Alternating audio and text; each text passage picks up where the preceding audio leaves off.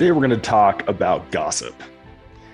And we're going to talk about why people do it. And we're going to talk about the effect you can have when you choose not to do it. So they found that the reason that people gossip is because they're not feeling good about themselves. And when people gossip, for just a brief moment, they can think, wow, well, at least I'm better than her, or at least I'm better than he is, because look at what a mess she is, or look at what a mess he is.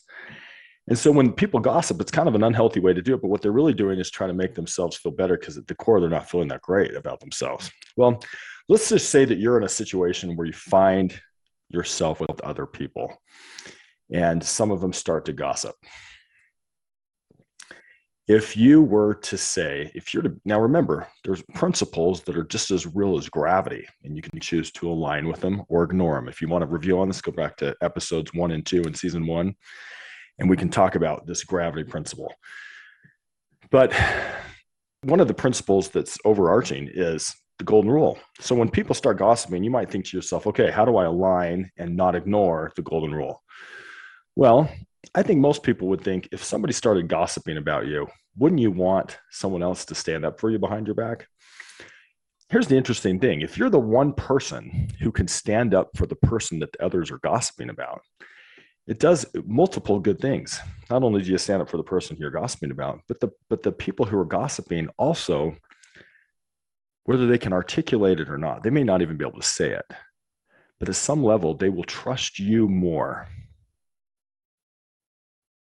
because they know that you're the kind of person who stands up for people behind their back. So let me just give you an example. If you and I are in a room and let's just say that I start saying something bad about your best friend.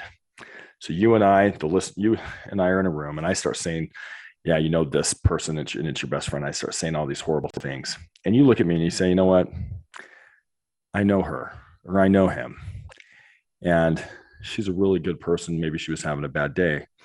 Or maybe she, I don't know. Let's give her the benefit of the doubt.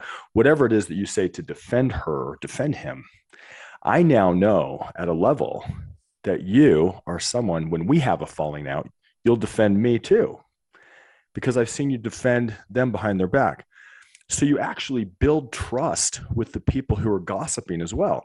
On the other hand, if you just join in the gossip, at some level, they'll know that you're willing to say bad things about people when they're not there. And so when you and I have a falling out, or when two people in the group have a falling out, they'll know that they've already breached that boundary, that principle.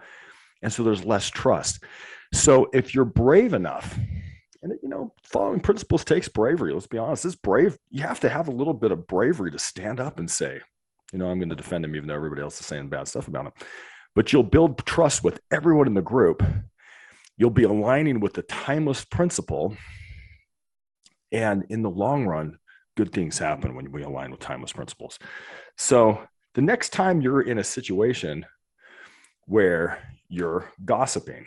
Now, I'm going to take this one step further.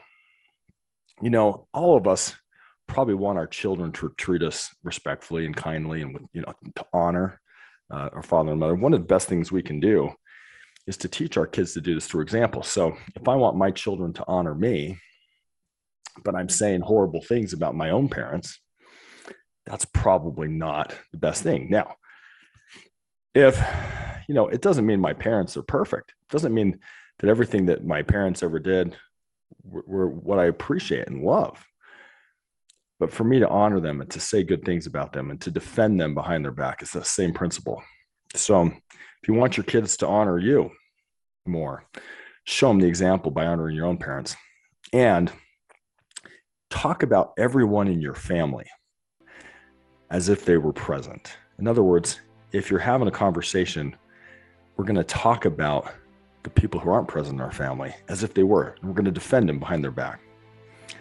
And aligning with that principle will help build trust in your family because they know you're not going to be having these side conversations about them when they're not there. Talk about them as if they're present.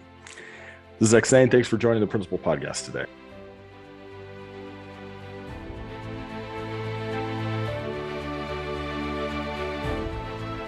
I am so jealous of my wife because she gets the ultimate career. She gets to train and nurture and love our children more than I get to because I have to be doing things like this podcast. Parenting's the ultimate career. If you like what you heard today, please like, subscribe, comment, leave a review. Thank you for listening. You can also check out my book, What I Want My Children to Know Before I Die. It's available on Amazon and other bookstores. Thanks again for listening.